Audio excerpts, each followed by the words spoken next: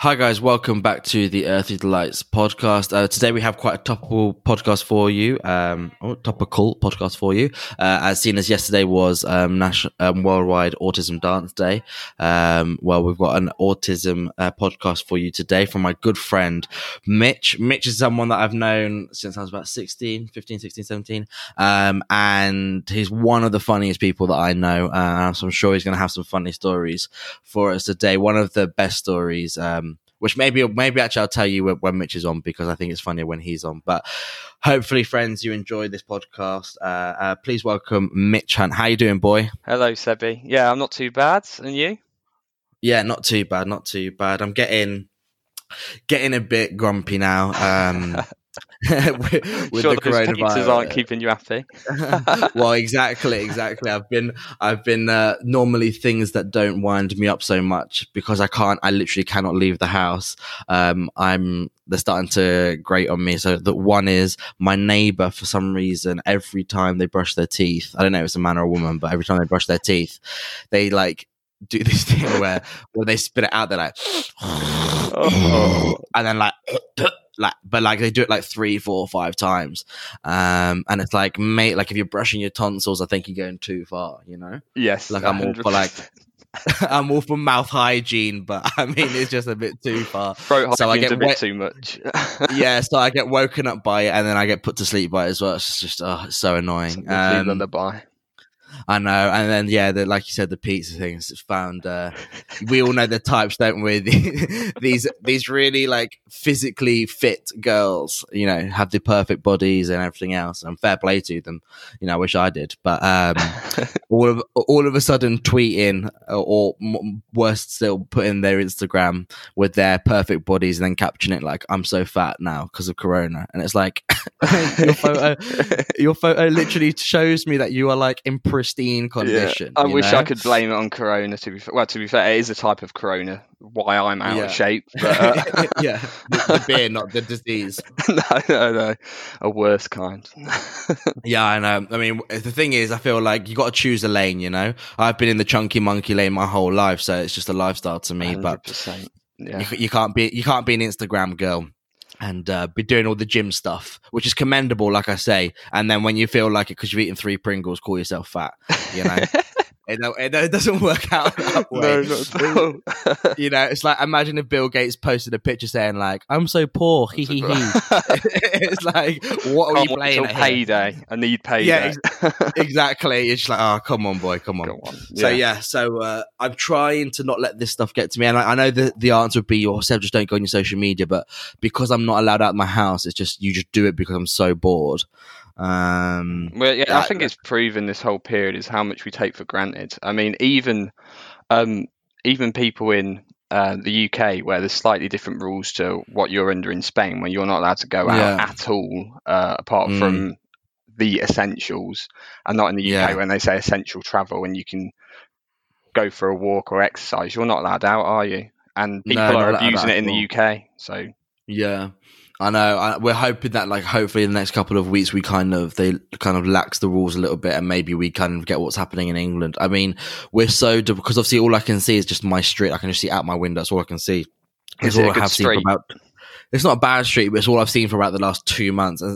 Like a couple of weeks ago, some policemen came by on a horse. And like Louisa, and I was like, Louisa, look, there's a horse, and I ran to the windows just to get some sort of like visual stimulation. I saw something quite funny on some sort of social media of, I think now we know what our dogs go through when you see them sat on the sofa looking out the window. Anything is interesting nowadays. 100%. I 100% agree with that. I just wish that I could go on walkies like these dogs, because at the moment I can't. Sort of saying that, I can just see a lovely golden retriever walking past my house right now. Nice. You know how much of the dogs. I know, I love dogs. It's like I've been half thinking like we should get a dog just so that we can take them out for walks during Corona, you know. Exactly. But yeah. Anyway, listen. Let's go straight into the main conversation. Obviously, it's not yourself that has autism; it's your brother. Yeah. Yeah, that's correct. Yeah, so basically, guys, obviously, for anyone who's kind of semi-aware of autism and what it means to be autistic, they would know that there's an absolutely massive spectrum, probably more than any other kind of disease or any other kind of mental illness, or however you want to describe it. It's kind of this massive spectrum, and so we're not. This isn't going to be a doctor's episode where you're going to give scientific facts and this, that, and the other. You know, this is just. Mitch is just going to be speaking from his experience, what he's seen, kind of living with someone who's had it. Is your brother's a high functioning? Yeah, so he's high functioning. Yeah? I'll go into the two types. Yeah. So functioning basically explains how well they can cope in society. Low functioning means they can't function. They'll need care, maybe an actual allocated care worker to be with them throughout their life. Not self-sustaining, I guess. Ben's high functioning. High functioning is one of the most interesting disorders there is, because there's so many people that you'll know and respect who suffer from. I don't even mean to say suffer from, to be honest, because it unlocks doors that most of us, most of the population don't have. For example, Bill Gates. He's one who has characteristics of autism. I believe Einstein and Steve Jobs did. So all of these people have done amazing things for society and have been successful in business and science. They have a form of autism, all high functioning. So like you say, there's a huge spectrum. It affects people in different ways. There's affects social ability, sensory, and there's also a third, but I'm not aware of it. I haven't read it, but yeah, like you say, a vast variety of different types and effects that it can have on a person. Yeah, your brother was. I never met him, but obviously I went to school. I think just after he may have left. Grammar. Probably heard his legacy. Yeah, exactly. I heard fables of this Ben Hunt. I'm like, oh, who's this character? But he was. I say was. I mean, he's still alive, but from what I know, he's a bit of a troublemaker. Is that fair to say? Yeah, exactly. And it is at school. I think that was by the end of his GCSEs. I think he was in full-time isolation. I believe he got school was actually did fairly well and treated him in the way that you would hope. It's a disorder that you can help. But it got to the end, and just before exams, I think he got put on sort of what was it called? He got excluded until he sat his exams for quite a while. So there is some stats on it, and I think autistic people. Let's just have a look. I've got a stat here. Basically, the large amounts of them have been either excluded and expelled from school, and it's just that social thing. One of the characteristics is just difficulty concentrating, listening, and understanding, expressing feelings, sensing and interpreting people's feelings. So all of the social skills, and in school, it's just one social part, isn't it? And people who are struggling with these are going to really, really struggle in that environment. Yeah. Did they know? I was reading up, and they were saying that from what I understand anyway, there's no such cure. It's not like you can take a pill and then you've done autism. But they're saying that what you can do is obviously with therapy and understanding with your family members and stuff, you can really kind of help it to make it more manageable, basically. But what they're saying was one of the keys to that is really early diagnosis, and they're saying that I think the earliest you can diagnose someone with autism is about 2 years old. How early was Ben diagnosed with autism? Ben was I think fairly late, and I guess one of the difficulties with high functioning is you can almost describe it as an invisible disorder. So Ben was obviously he had difficulties socializing, making friends, and was always in trouble. But really, kids that age, you always get naughty kids in schools. So he got diagnosed at 14, and even then, for one of the fastest emerging disorders, it's probably the most underfunded. So even when you get diagnosed, the help that Ben's managed to receive is limited at best. So there is ways, and it says that, like you say, early identification of somebody having autism, you can put strategies in place to interventions to help, but it's not always easy identifying that. I mean, with low functioning, you can sort of see it quite early on. It's more there. It's more noticeable. Yeah, it's more apparent, isn't it? Yeah. Yeah, exactly. So Ben got diagnosed in secondary school. I think he was around 14, so it's quite late. Quite late, yeah, really late. Yeah, and that it's difficult. Like people at that age don't want to be diagnosed with things. It's like on every episode, it's this stigma of mental health. Ben probably would have known that.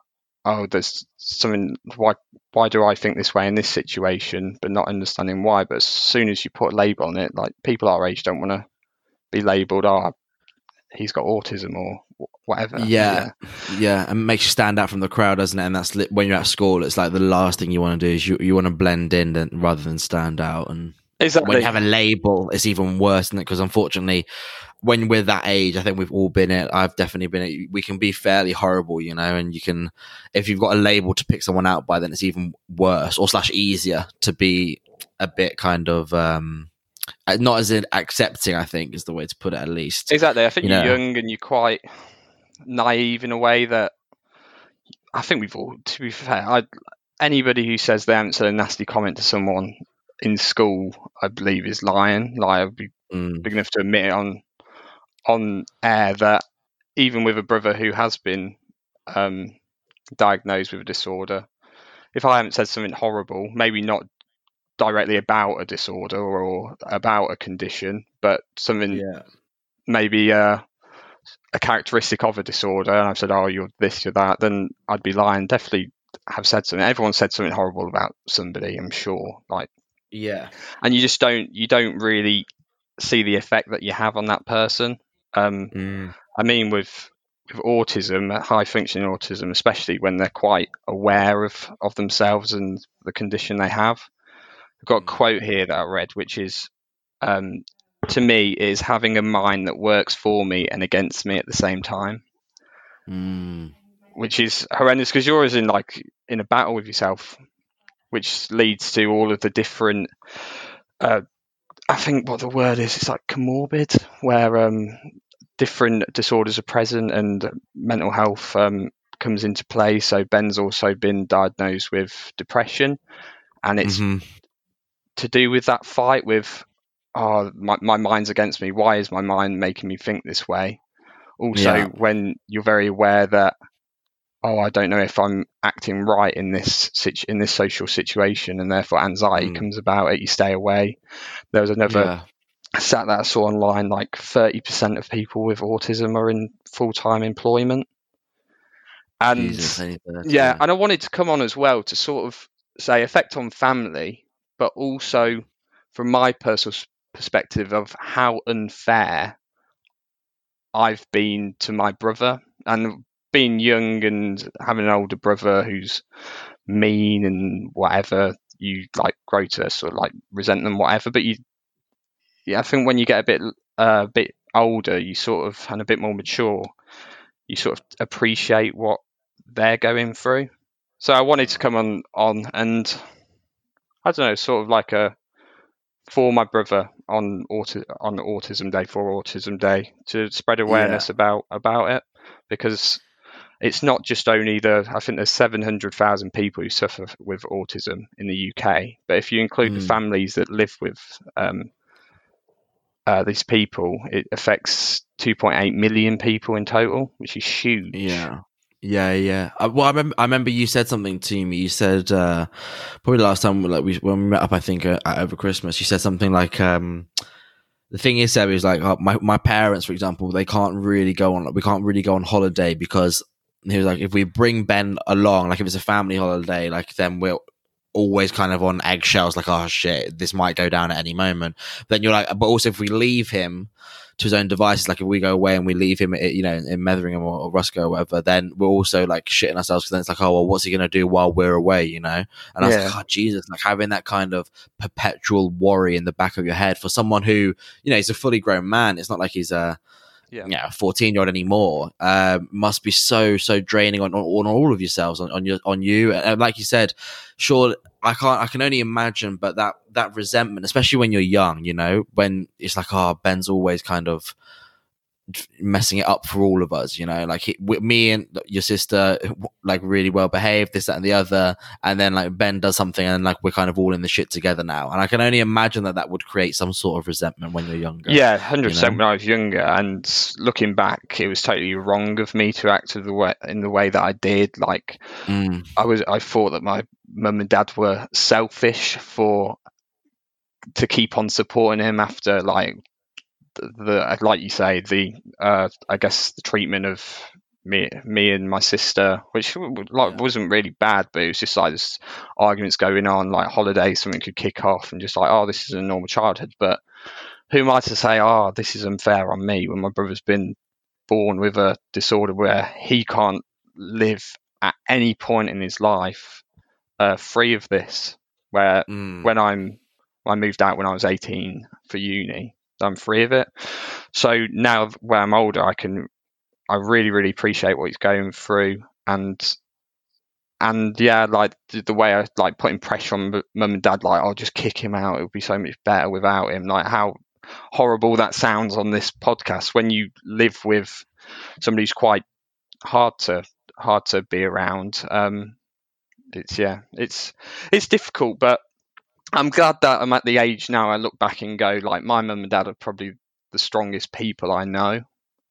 From to have that, I don't know what's the word, selflessness and sacrifice. Yeah, and resilience as well. Resilience as well. Like they've had like problems with Ben. It hasn't been an easy road whatsoever, but they've always stuck by him no matter what, and tried to get him the support. He still lives with them now, and they'll keep supporting him until he can move out, and they'll still be there forever. So I'm quite like proud to have the parents I do, and now that I'm a bit older and I'm a bit more read up about the whole disorder and how it affects people, like I feel sorry. I feel more like I should be like my parents than how I was putting unfair pressure on them, saying, "Oh, abandon your child who's not choose to be this." He doesn't choose that the way he does.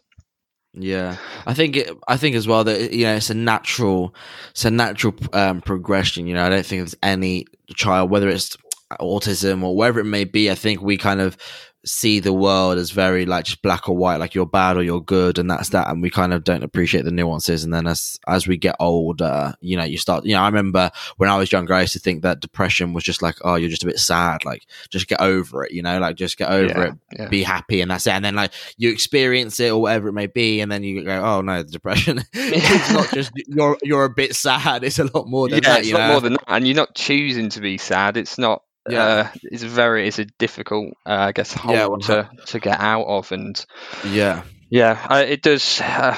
Like with age, you become less naive, and you start looking at the world through different people's different eyes, and your empathy improves. So I feel like I'm probably in the best position and the best relationship that I've had with my brother for quite some time because of the change of my attitude towards it, whereas now I'm a friend and a part of his support network.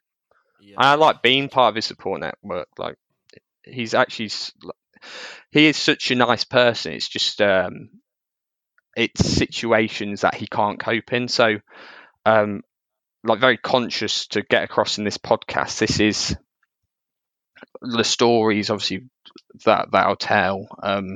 Oh my God, he sounds like, but I see it as me, my family, with my brother, and we're fighting against the disorder instead of, oh, I don't like Ben because he is the disorder sort of thing. So it's separating him from what he's suffering with. Yeah, he has autism. He isn't autism, you know? Exactly.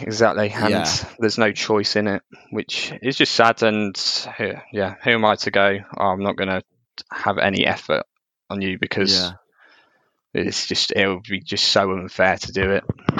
Yeah. That's what I was like before. Well, I mean, it's good to see that you've got to that stage where you can now kind of be there and like you said, be part of his support system. Just to bring it back, Mitch, for people who maybe aren't aware, or like when you're talking about like these episodes and like these stories, like can you name a few? Can you give a few examples of like what's happened where you go, oh, like if Ben, this is like Ben, a classic Ben, like this is just what he does, or whatever it may be, where you go, oh yeah, you know what I mean? Yeah. So one of the main points that people with autism suffer with is changes to routine. So on holidays, Right. he basically at the start of every holiday there used to be a big episode, and we went to Butlins, and I think it was to do with Ben's autism, not the state of Butlins, but we got into the apartment, and he was obviously on edge. He was quite nervous. He didn't know how to act with a new place.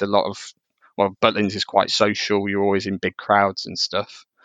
I think he flipped basically the whole apartment upside down. And when we were out unpacking, and you could just tell he couldn't cope there. So that's one. That's like change. Just go in and going, wow, and it got to the point where you're just like, well, we expected this. So yeah, is what's going to happen on holidays. Just the change of scenery. It's really hard to cope with. The worst points was like family and social events. So, for example, the Christmas just gone by, I've gone back from work. I don't really go back home that often now, but went back for Christmas. Nan came round. She lives in Birmingham, so she doesn't really she can't really travel up. It's a couple of hours, that much. So it wasn't this Christmas. It was last Christmas. right. The Christmas before. And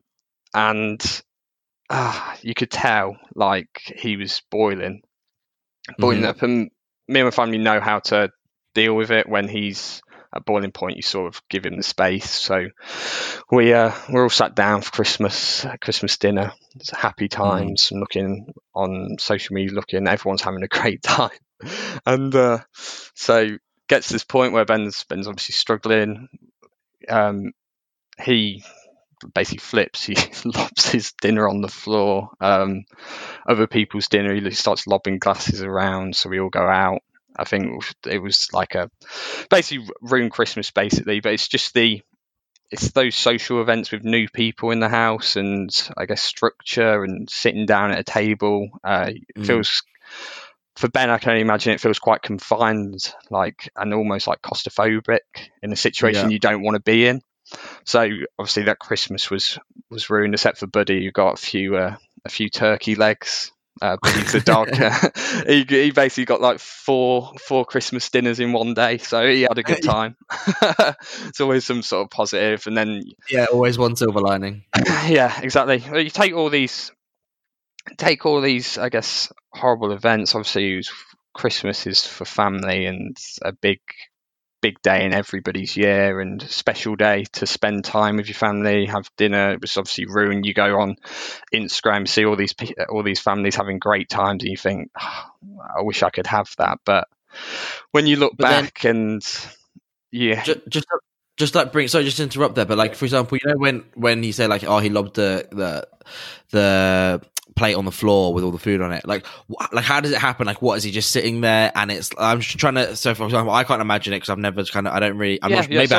Yeah, it follows the same sort of sequence where he'll start trying to get attention. Okay. On himself. I don't know if that's a coping mechanism. If he's trying to sort of give us a sign that he's struggling and whatever, so he starts misbehaving. I think he'll just like tease my sister, or stop just annoying people, doing stuff to starting arguments. Someone will eventually bite back and then tell them, oh, we don't want you here. I'll just leave us alone. Nobody wants you in the house, and then it'll just be a flip. So it seems like he's after that bite, but I don't think he is. I think from his side, it's all about knowing how to treat the situation, and in no shape or form am I talking about everybody who's a family member of someone with autism. I guess people with autism have different ways of treating with what they're struggling with. Ben's is that. I don't know if it's a sign, but it's the support out there is as much for people with autism coping, and also families how to cope with situations when they come about. So my nan was there, and she lives quite far away. She knows Ben from when we were growing up. We moved away. I think Ben was probably about 13 before he got diagnosed. So really only direct family know how to deal with situations like that. So nan was like, oh, I'm not moving, I'm not letting you ruin her, and I'm not letting you ruin like Christmas or whatever, and that's the worst thing to do. So at that point, when the argument breaks out, the best thing is what's the word, damage limitation, sort of. You go, fair enough, we'll give you space, it's not the way like you want Christmas to go, but you appreciate who you're living with. Situation. Yeah, exactly. And you go, well, this is going to happen because this isn't Ben, this is autism. As I keep going back to segregating, saying I don't want to fall out with you, but I don't want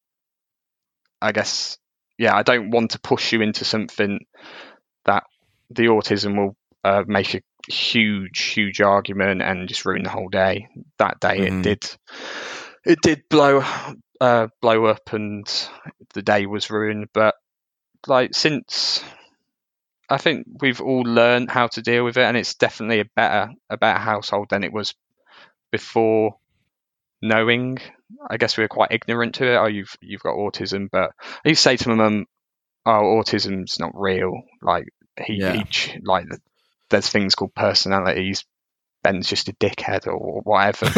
But I used to be. I didn't read up about it. I didn't want to read up about it. I didn't want to give him an excuse for the way he was. I wanted him out of all of my family's life. I wanted a happy life. But how unfair would that be after reading and being less ignorant about the disorder? Yeah, it's crazy. But there's more. Like every holiday, Easter, birthdays, it was always the same. Things would just blow up, and it got to the point where like we grew distant from family, I guess. Right. Like there was we used to go St. Ives with family, and then Ben would always used to play up, and there's a few bad times on holiday, and then the family sort of was like, oh, like we want to come and see you all, but like it's just going to be ruined, and what's the point? So and it was all about that thing where sorry, I was going to burp, and I thought that'd be rude, so disguise it with a cough. Where it took me 10 years almost to understand autism, understand and appreciate that what my brother's going through. If people don't live with Ben, they're obviously not going to realise. So I appreciate everyone's point of view, saying, "Oh, Ben, why does he act like this?" And I guess people won't know. People won't know until they actually, I guess, really see it from his point of view, read about autism, and I don't blame anyone not to. It took me 10 years to actually try and understand it and not give my brother an excuse, but understand why he's understanding acting. Yeah, I think as well, you know, it is Mitch, I think this goes for all of us, and me included, that we can sometimes become very lazy in our assumptions and of people. You know, it's just like, oh, this person's a good person, this person's a bad person, this person's funny, this person's. Do you know what I mean? It's just like we categorize people because it's just easy for us to do. And then once you've kind of got someone in that box, it's just easier for, you know. I always kind of bring up the example of Piers Morgan. You know, everyone always, well, not everyone, but a lot of people think that Piers Morgan is just like this horrible man, and you know, people might use worse language than that. But then I always go, yeah, but look deeper into it, I mean, part of it is, okay, yeah, sometimes he does say some quite outlandish things, but why is he saying those things? He's probably saying those things because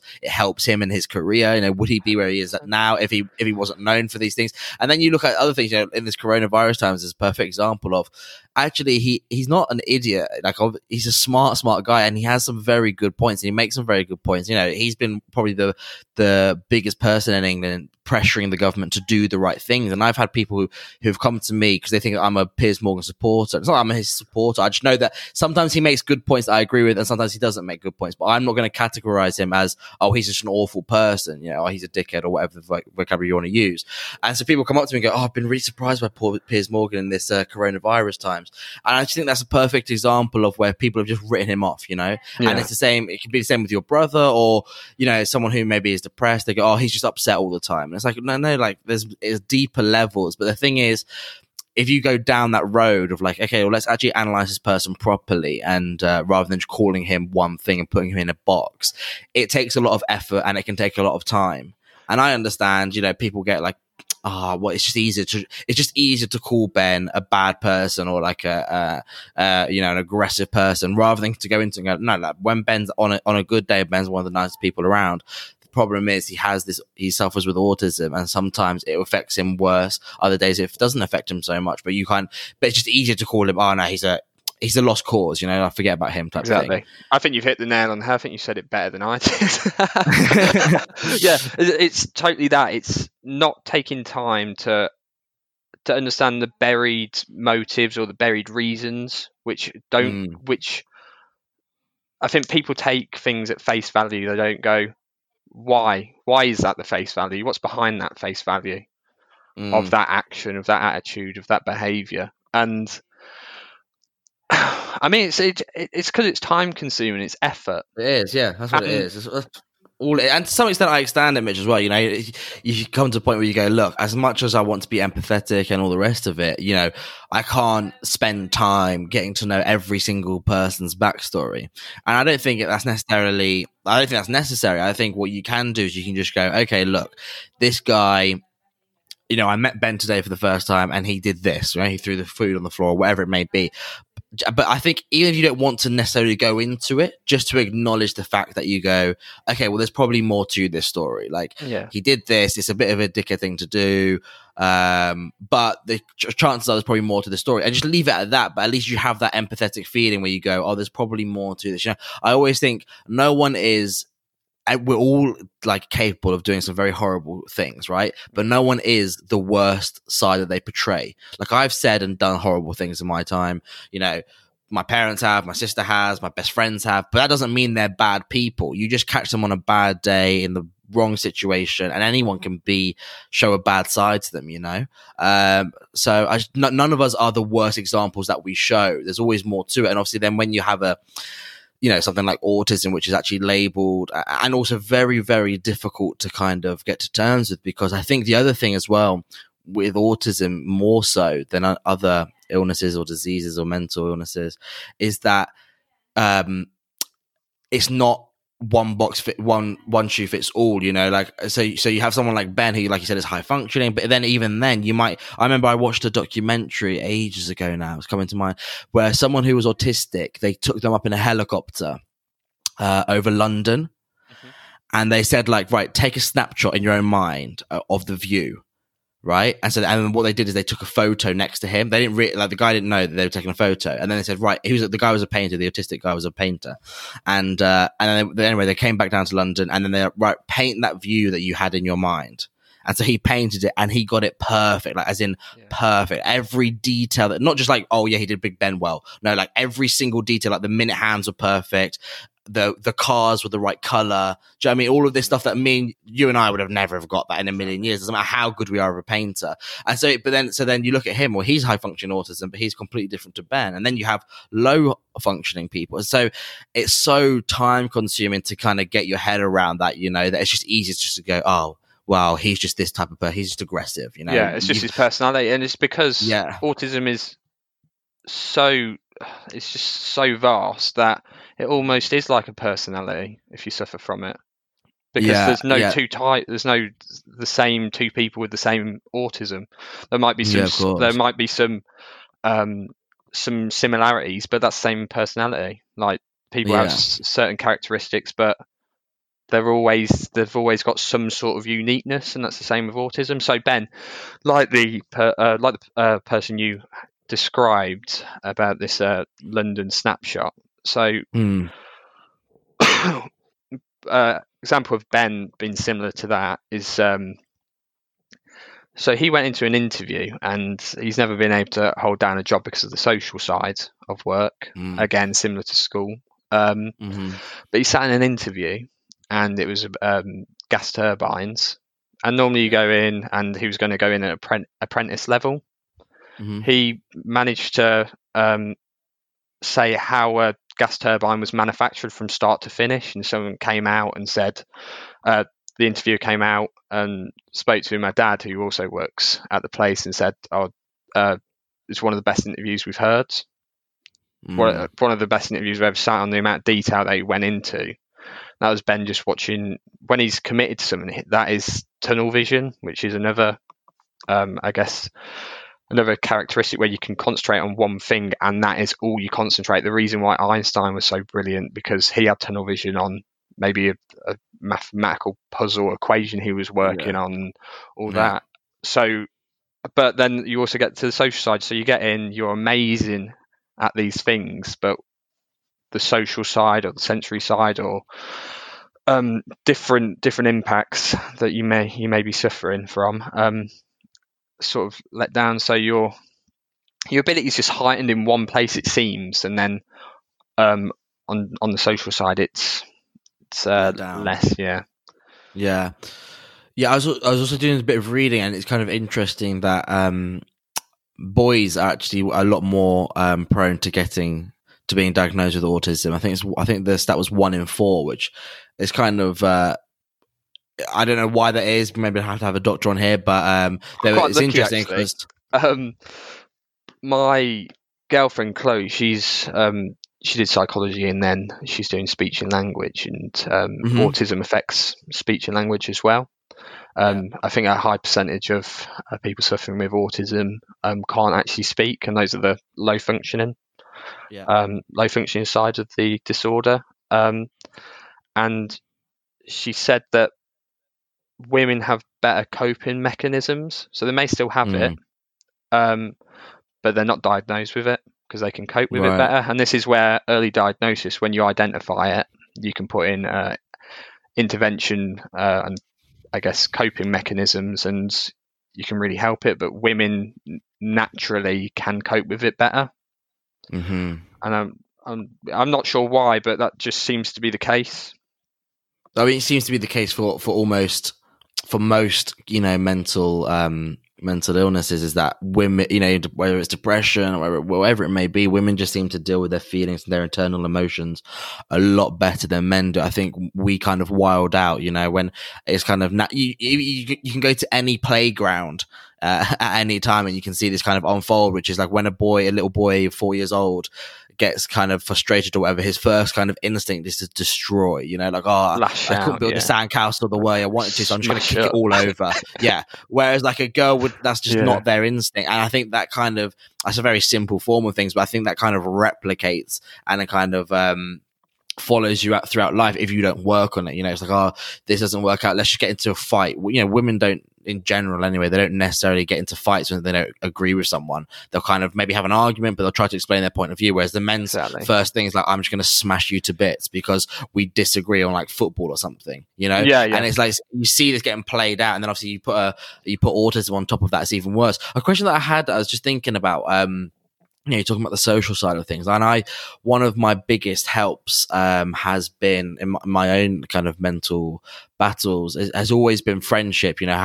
Relying on friends, meeting up with friends, talking to friends, whether it's a phone call or face to face, just always makes me feel better. I never regret meeting up with a friend ever or talking to a friend.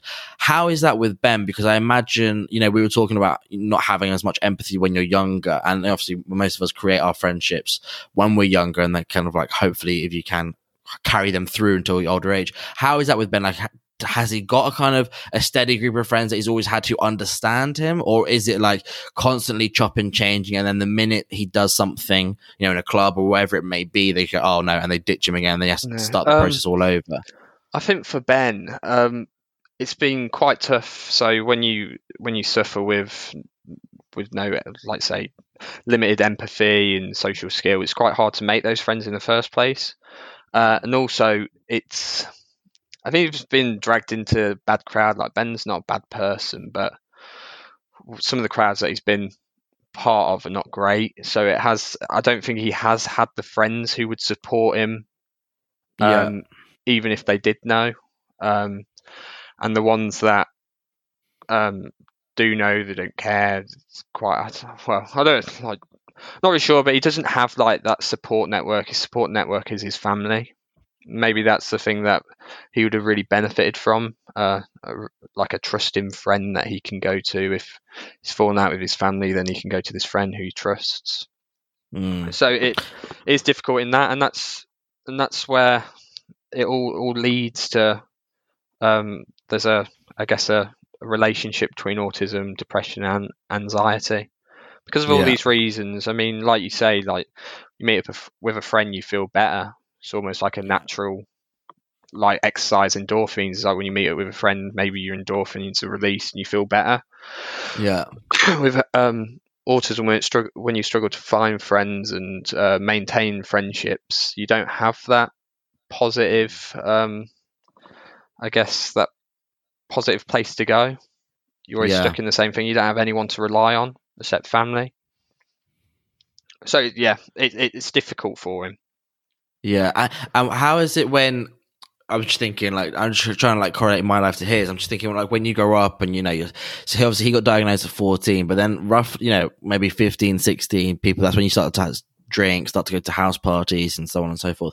How was it with him? Like, how does he, like, substances, like whether it's drugs or drink, like how does that, for example, you know, if he was to smoke a joint, would that mellow him out, or does that actually do the opposite? If he has a drink, you know, some people have a drink to calm themselves down, you know, I've had a bit of a stressful day, let me have a glass of wine. How does that work with him? Does that some of his probably worst happenings have been involving drink and drugs and stuff, but that's what I mean by the wrong crowds. Ben could get stuck into a good thing, and another characteristic is wanting excess of things. Right. So if you're with the wrong crowd and you've been accepted and they're doing this bad stuff, you're going to try cling on to that and go, oh, this is how I'm going to be part of something, be part of a friendship, be part of feel like you belong in society, which is, I guess what Ben misses, and it is quite sad to see. And if they're doing drugs and drinking, whatever, then Ben wants excess. He wants to make sure that he stays in that circle. So if obviously the right friends came about and they did good things, I don't know, like football, or Ben would love football. I mean, Ben loves football anyway. It's just not blaming it on his friends. They just enjoy things that maybe aren't good for Ben, and Ben likes to do things to excess. So yeah, I mean, but if you think about it as well, though, you know, talking about the friendship group, I think that's a really important point, because not just autism, but just in, I mean, real life. I mean, it's for, you know, people who quote unquote are normal, whatever that means. But, you know, like if you have a good group of friends who, you know, do good things and are positive people and so on and so forth, you are just going to become a more positive person. That's just facts. And if you surround yourself by negative people who maybe are doing things that maybe the law wouldn't smile on and so on and so forth, you know, what are the chances that you're going to be the next best football player when you're surrounded by gangsters? You know, like the chances are you're going to become a gangster. Whereas if you're surrounded by people who love football and that's all they talk about, is all they think about, they just play football constantly, the chances are you're going to play football a lot of the time. And so then if you put autism on top of that, it's just heightened, like you say, because it's that feeling which all of us can kind of relate to, but then to excess. You know? Yeah, exactly. And I think that when you're in your teenage years, you sort of have that rebellion against your parents as well. So the people you're influenced the most by are your friends, and if your friends aren't doing the greatest things, like you say, the chances are that you're going to be doing the same things, which are bad. So that's why I want to be there for my brother. Like, I generally unconditionally love him, and I want the best for him.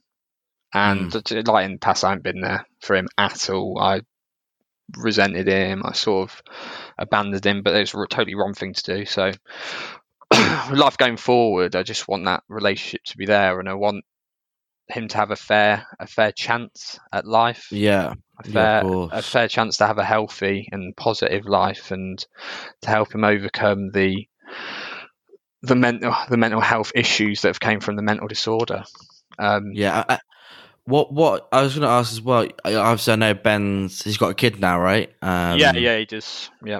Has that helped at all? Like, I don't know, kind of maybe shifting his perspective and his responsibilities onto like the child and kind of making that the center of his universe. Has that kind of helped him at all, or is that kind of when I see him with the child, he's probably he's got the most natural paternal instincts.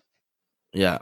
And it's because I don't know why it is, because he's a really, really good dad, and he doesn't really get to see the kid that much, which is sad. But when he's with him, he's really caring. He's so different to how you would imagine. When I say all these different struggle with social, you expect him just to go, can't be asked. That's not what I don't feel comfortable doing. That this is a lot of responsibility, but no, he's nice to watch, and I think he's probably more paternal than what I'd be. I don't know actually how I'd be, but like I'd aspire to be like Ben. Yeah, as the role of a father. Yeah, and what you were talking, we were talking kind of off air about like how in the moment, you know, it can seem like a catastrophic event, or well done, you've ruined the day again, and this, that, and the other. But then, like, when you look back on hindsight, your family kind of uses humor to kind of deal with the situation. I just want to give a bit of backstory just before you answer my question, which is going to be how, you know, what type of humor do you use and why is like some funny stories. But Mitch, like, we're talking about Ben here, but Mitch is hardly. I can't imagine Mitch is the easiest son ever to have either, because he is Mitch is, who, people who don't know him, is probably one of the most unique people you're ever going to meet. I probably have autism too, so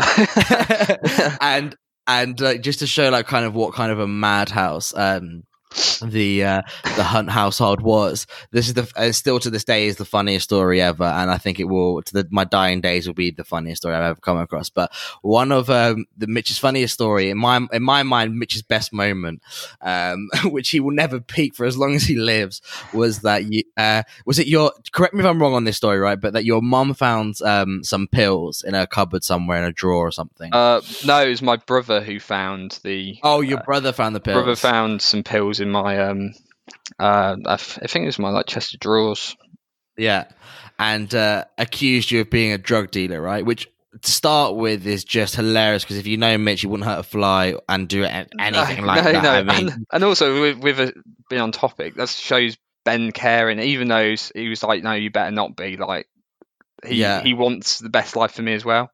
I don't. That's his paternal side coming out. Exactly, he really does care. And so then he accused you of being a drug dealer, which you would be the worst drug dealer in the history of humanity. But anyway, what I found the funniest thing is obviously you said, I'm obviously not a drug dealer, like, these aren't drugs. And so then when he questioned you, okay, if they're not drugs, then what are they? And instead of you going, well, I don't know, but like, I promise you they're not drugs, and that be the end of the story, your kind of conclusion was, I don't know, but to prove that they're not drugs, I'll take them. Which to me is just, the logic is so flawed, because it's like, well, even if they were LSD or whatever it was, all that would mean is that you've taken LSD and now you're going to be pinging in your house. It doesn't mean there's no like proof that they're not drugs. Anyway, you take these 2 pills. How many was it? Was it just 2 or? Well, it was a whole, not like a test. Like, is it what are they called? Vials? No. Right. I don't know what they're called. So you take like I take one, but there's a few in there. Okay, so you take one to prove that these aren't drugs. However that proves, I don't know. Anyway, long story short, Mitch ends up in hospital. Is it you get your stomach pumped, or they have to like clear your stomach? No. So what I took was after I took it. So I thought they were these placebo sugar pills that my friend's mum used to give him when he was poorly. It was like just these balls of like sugar water, which has been hardened, and I tasted them. I was like, that doesn't taste like sugar. I was like, I'm going to swallow it anyway because I've got to prove a point here. Like, this tastes like salt. It turns out they were pills for the fish, cleaning the fish tank. And it has a chemical which is potassium chlorate in. And Izzy comes in saying, "Oh, those are my fish cleaning tank tablets." I was like, "Oh, okay." And Ben starts reading it. He's quite worried about me. He starts reading up and going, "Oh, Mitch, have a read of this. Like, we need to get you some help now." I was like, "Why? Like, it's the smallest thing ever." And he's read potassium chlorate. If digested, possible symptoms and consequences, if that's the right word, are starts off nausea. I'm like, oh, okay, fine. Dizziness, and then it starts getting more and more serious. Liver failure, cardiac arrest, stroke, and then the last one, death. And I'm just like, wait a minute. So, and then okay, so this, when we've read all this up and whatever, Ben, I need to ring an ambulance for you because like this is serious. This could be quite serious. Rings ambulance. They said, "Oh, well, we can't get to you right now." So Dad has to come home from work, pick me up, and drive me to the nearest hospital, which, in where we're from, can take a while to get to, in the middle of nowhere. So get there, they see me, I say I've digested this pill, says the symptoms of this. They're reading up, they're like, okay, no one has experience because obviously there's nobody quite like me. Okay, and goes, all right, it'll be fine. We can put you in an emergency bed and we can, they can like reverse symptoms or take out my digestive system, which would mean my stomach would get pumped. They said, how long ago did you take it? I said, probably verging on about 2 hours now. And they said, okay, well, we can't do that. We're just going to have to just treat symptoms as they come. I said, I've read one of the symptoms is death. And they said, unfortunately, yeah, that's a possibility. I was like, what is going on right now? surely not. This is just unbelievable. And first things first, I was like, well, if I'm going to die from this, we're going to definitely document it. So started doing the Snapchat story, which I don't have anymore, but so they put me in like, was it emergency monitoring ward or whatever. So they strap me up, they're taking my blood every hour, which most horrendous jabs ever are arterial blood taken. So they stab in through your wrist. It's called a blind injection, or not injection. What do they call it when you take blood out? Is that an injection? No. I don't know. I was going to say infusion, but that doesn't sound right either. I was going to say infusion. No idea. Yeah. Well, it was definitely infusion of blood and potassium chlorate. So they're taking this blood out. It's horrible. I'm in there for 24 hours and literally can't get out of my bed. On heart monitors. I was like, all this to prove that I wasn't a drug dealer, which I knew I wasn't. Yeah. Well, I definitely proved it. I definitely wasn't. Wouldn't have made a lot of money selling potassium chlorate. That's for certain. Would have been a hefty. I would have done people floor if I was selling them. I know. Yeah, I know. So to anyone who's not listening, to anyone who doesn't know Mitch or like Mitch's family, this is like, forget Ben. This is what happens. This is what the quote unquote normal son in the family, the one who doesn't suffer from autism, he does. So that's just the mad household which is famous in Lincolnshire, from where we're from. But you were saying that like you're saying about Ben and like how you guys use kind of humor to help deal with it and not take it all so seriously, and just to understand that, look, sometimes these things happen and the best thing is to do are to laugh at it, which I think is like such a commendable thing. I think can really help. Even I always hear Ricky Gervais talking about like how at his mum's funeral, or mum's or his dad, I think his mum's funeral, like they would wind up the vicar and tell the vicar like false things about the mums when he'd read it out, and then they would start laughing. Everyone's like, oh my god, you're the worst people. He's like, no, look, like we're not laughing that my mum's dead, obviously that's horribly sad, but we're just using laughter as a way to cope. Yeah. Do you have any examples of those? I just love Ricky Gervais's attitude. Have you seen Afterlife? Louise and I just watched it yesterday. The whole thing, it's amazing. Yeah, it's so good. Just his perspective on life is why would you want to spend life? Obviously, there's things that you grieve and you're upset about, but you can't let it take over your life. You've only got one of them, so it's better. Yeah, and the best thing to do is laugh. Like, it's the most powerful thing. It's the most uplifting thing. So even though these horrible things have happened and the family, Ben, are battling against his autism, and we're still a really tight knit group, and I wouldn't change anything.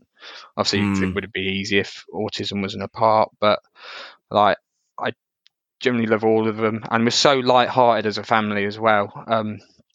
In times like when it's been kicked off, and so when it's just like bits of banter, like there's just sat around reminiscing like you do on holiday, just talking about what things have happened in the past, and just looking back and just making jokes out of those bad situations. And it's like when I come on here and say, at least Buddy had a good meal on Christmas. Like, these things are not expected, and no one deserves to be put through them as a family, and Christmas time should be great, but as long as you can look back at these, learn from them, and laugh, and those are the qualities that I respect most in my family, especially my parents. They both just take everything with such positivity, and I think that's rubbed off on me, and even my brother and my sister. My brother laughs at himself.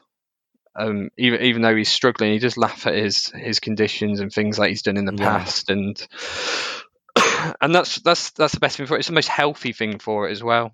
Just looking back 100%. And going, I can't believe this happened. This was so bad, but finding a funny bit. I'm sat here just laughing at things that have happened in the past. Like, so me with head injuries. You remember me at St George's when we played football, and I got I got knocked unconscious. It's been a few of them with Ben, so it's mainly around sport. So we're playing mini golf. I think it was in Spain.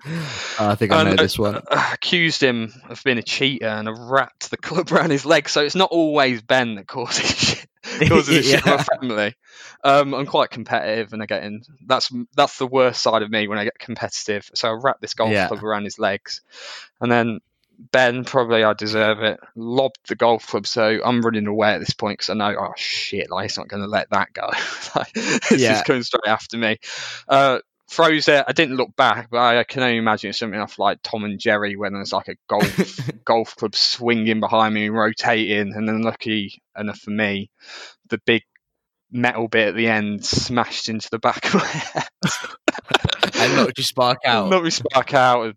Bleeding out on the golf course, and the sister had to basically get topless to put a t-shirt over the back of my head because I was bleeding out. There's been like table tennis feuds where I've beaten him at table tennis.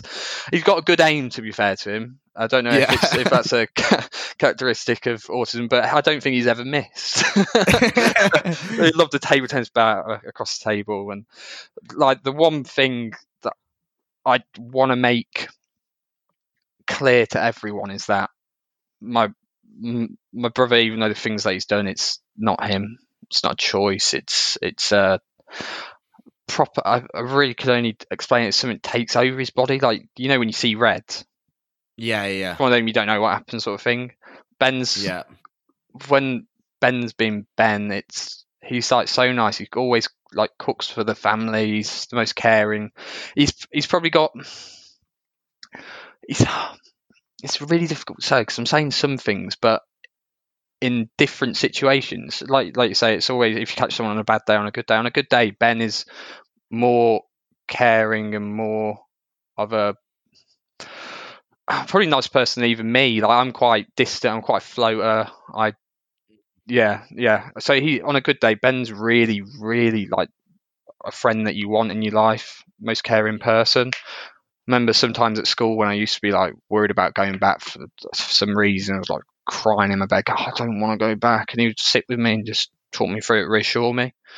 So although we focus on the negative bits that autism causes and stuff, there is like there's some genuinely nice things that happen in the family. So I don't want to come on here and say, "Oh, brother's done this, brother's done that." Like unconditional love provide. Like we're at a really good place because I've started to understand. So maybe it was a thing that I wasn't doing. I wasn't choosing to be an idiot, and I was like, "Oh, just like whatever you're choosing to make life a misery, it's not him." This is also I should have learned about that earlier. Might have been able to cope with it a bit more, but now like it's really good. Like talk on the phone a lot, playing the Xbox quite a lot together. So it's a nice place that we're in. It's good, but yeah, and also whatever situation you're in, you must learn from it. So I have loads of situations now, and say if it's conflict at even work or conflict with friends, I just go, well, I'm used to dealing with these, like, I guess not heated but conflicts, and I know how to act. Like Dad's obviously Dad is a manager at work, and he has learned so much from, I guess, in a way, managing Ben, because parents basically manage you, don't they? Try and get the best out of you. He said, I've learned so much on how to deal with conflicts at work and situations. It's just learn from, even how bad a situation is, just learn from it. So when you're in it again, or when you're in something similar or a situation that relates to it in some way, that you learn from it and you can deal with it in the best way and remain positive and get the best outcome from it. So I mean 100%. And I think the more and more I have these conversations with people on this podcast, there's like one key theme that kind of just always comes through.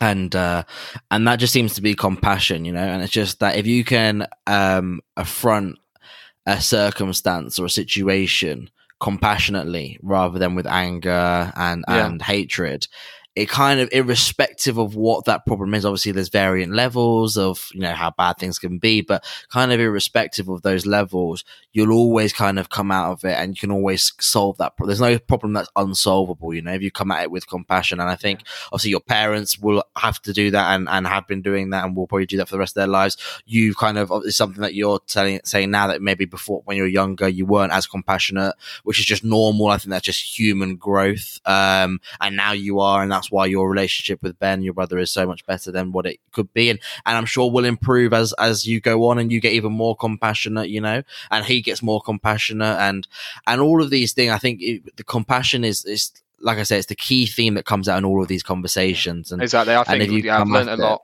I've learned a lot from these podcasts. For example, you speaking with Tom. I took so much inspiration from that, where you're in a situation, you feel down, and the positivity that Tom shows. I will never question in anything that happens in life. Like, you've got to put things in relative terms, don't you? Yeah, Tom's absolute inspiration. Like I love Tom. Yeah, put things into perspective. That's my biggest key. Like we always do, how do you keep your shit together? And we'll probably do that in a couple of minutes now with you. But my biggest one to people is try to keep things in perspective. That doesn't mean that like your problems aren't worth worrying about, but what I mean is just like, look, have the time to assess your problems and to dwell on them, and and to have a bit of self-pity. That's absolutely fine.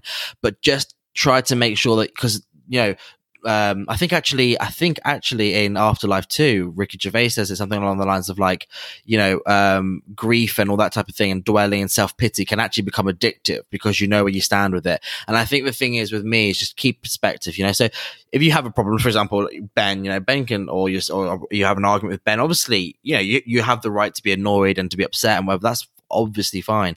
But then it's just a thing of like, okay, well, I can't let this carry on forever, and keep things in perspective. And for me, it is thinking about someone like Tom, and when you go, God, if they can be positive in their journey on life, then I have no reason not to be, and it really kind of helps me kind of put things into perspective and keep things in gear. And that's what my biggest thing is. And that's what it's all about. That's why we have these conversations, is just to get people who, maybe, for example, on this one, autism, I don't think people speak about it that much. Like you said, because it's probably, especially if you're high functioning, it's almost an invisible kind of disease or illness. And so people don't, it's like the thing with depression. I think depression has become popular now, but beforehand, again, that's almost kind of invisible because people can put on a really good front. I remember when I was quite depressed at home, and I was me, I'm always the happy-go-lucky guy in our friendship group, and then I would never have an idea that you exactly ever because suffered with 100%, because I thought that was my role, within the friendship group. Your role is to be the funny, silly one to make everyone laugh. My role is to be again, kind of like you, and happy, lucky, make everyone cheery up. And that's what my role was. So then I would go home and I'd be upset at myself, but I wouldn't show that to other people. And so depression is almost invisible, depending if you can kind of wear those two masks. And I think that's this whole thing. It's just this podcast is just to bring more compassion towards whatever it is, whether it's autism, whether it's people like Tom who have cancer, whether it's depression, anxiety, drug addiction or alcohol addiction, all of these things, where we can, instead of just writing people off, oh, he's a lost cause, oh, there's no point anymore, oh, that's it, just forget about that person. Come at it with compassion and you'll more than likely solve the problem, Exactly. And there's so much learning, and I really push people to keep listening, because it seems to be always the same answer. It comes back to compassion, but it's from loads of different problems. So with and it's all about talking as well and being open, and this podcast really provides a platform for. So I never thought I'd come on and start speaking about brothers. We're always quite private, and I didn't want to talk about it. I didn't want to open up about family life, which was struggling, and I didn't want to badmouth anyone. But the thing is, when you come on, you sort of have that feeling to, like we said, to actually think about what someone's going through and going, I'm not choosing to be like this. It's really calculating your feelings, calculating what someone else might be going through. Yeah, and I think as well, the reason I started this podcast with Jim is because when I was going through all of my shit, I couldn't help it. I tried to keep things in, but then eventually I kind of exploded, and I spoke to friends, and by me opening up, they would open up. And I'm talking, friend, Tash, Ollie, Josh, Craig, whoever it may be, and even though we're best mates, we are the typical kind of group of lads who maybe didn't, well, at least beforehand we didn't really open up to each other. We're best mates, but actually we never really spoke in depth about anything. It was just kind of all superficial shit. And then the more and more I spoke to people, the more you go, oh, he's dealing with stuff, she's dealing with stuff. So everyone and I think our culture doesn't help it, because on Instagram, the whole thing is show your best life, always, pictures on in the most amazing holiday destinations, pictures, if you're in a couple, it's always pictures of them smiling, kissing, blah, blah, blah. We know no relationship's always like that. You're always going to have arguments, but that's how our culture is, right? We kind of put everything under the rug and show the best parts. And when I had these conversations offline, I realized that almost everyone had something they were dealing with, right? Yeah. And so then I thought, well, if this is the case, there's going to be so many more people. And since doing these podcasts, I'm sure you're going to have people reach out to you after this one. People who I've never spoken to ever, or who I haven't spoken to in years, or whatever it may be, reach out and go, oh my God, that podcast that you did with this person or this person really touched me, really kind of hit a nerve, and blah, blah, blah, blah. I'm going to carry on listening or whatever. And you don't know how far your experiences can help someone else. And even if it's just, you might be listening. So there might be someone who listens to this now who may be in Mitch Hunt's shoes when he was 15 years old. And maybe they might go, oh, well, actually, maybe I should be more understanding towards my brother or sister, or whoever it is, my cousin who has autism, and I just think if we can all kind of take that lesson, then that's why we have these conversations, and that's why we'll continue to have them. There's loads of transferable learnings from each of these episodes in your podcast. I mean, not knowing what someone's going through, like in the one with Leah, to think that she was suffering with anxiety was just what, you never expect no, that. Like you said, in popular girl, the popular girl who was really, she was always quite nice. She would always nice and always confident. You would never ever know what was going through, what was going on in her head, and it was, and that's the thing. These things don't discriminate. It's not like, oh, people, anxiety, depression, autism, whatever it may be, these can come about to anyone and they can afflict anyone. It's not like, oh, it's a certain group of people that get these problems. No, everyone gets them. Everyone deals with them.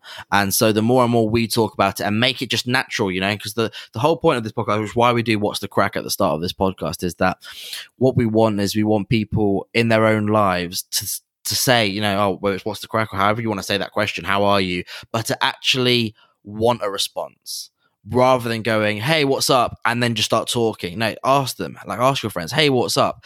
And expect, really kind of want a response and listen to that response, And if they go, oh, yeah, I'm good. Go, are you actually good? Really? And if they are, absolutely fantastic. But delve a bit deeper, because sometimes people need that push, Majority of the time they won't be. No one has a perfect life. No, exactly. Yeah. And so if we can just all be there for people, then that's what it's all about. Just before we end on this, I just want to how do you get your shit together? So I'm going to play the little jingle so you can maybe get your answer.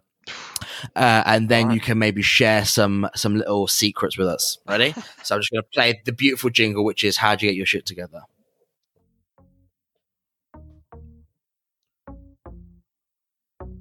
Ibiza!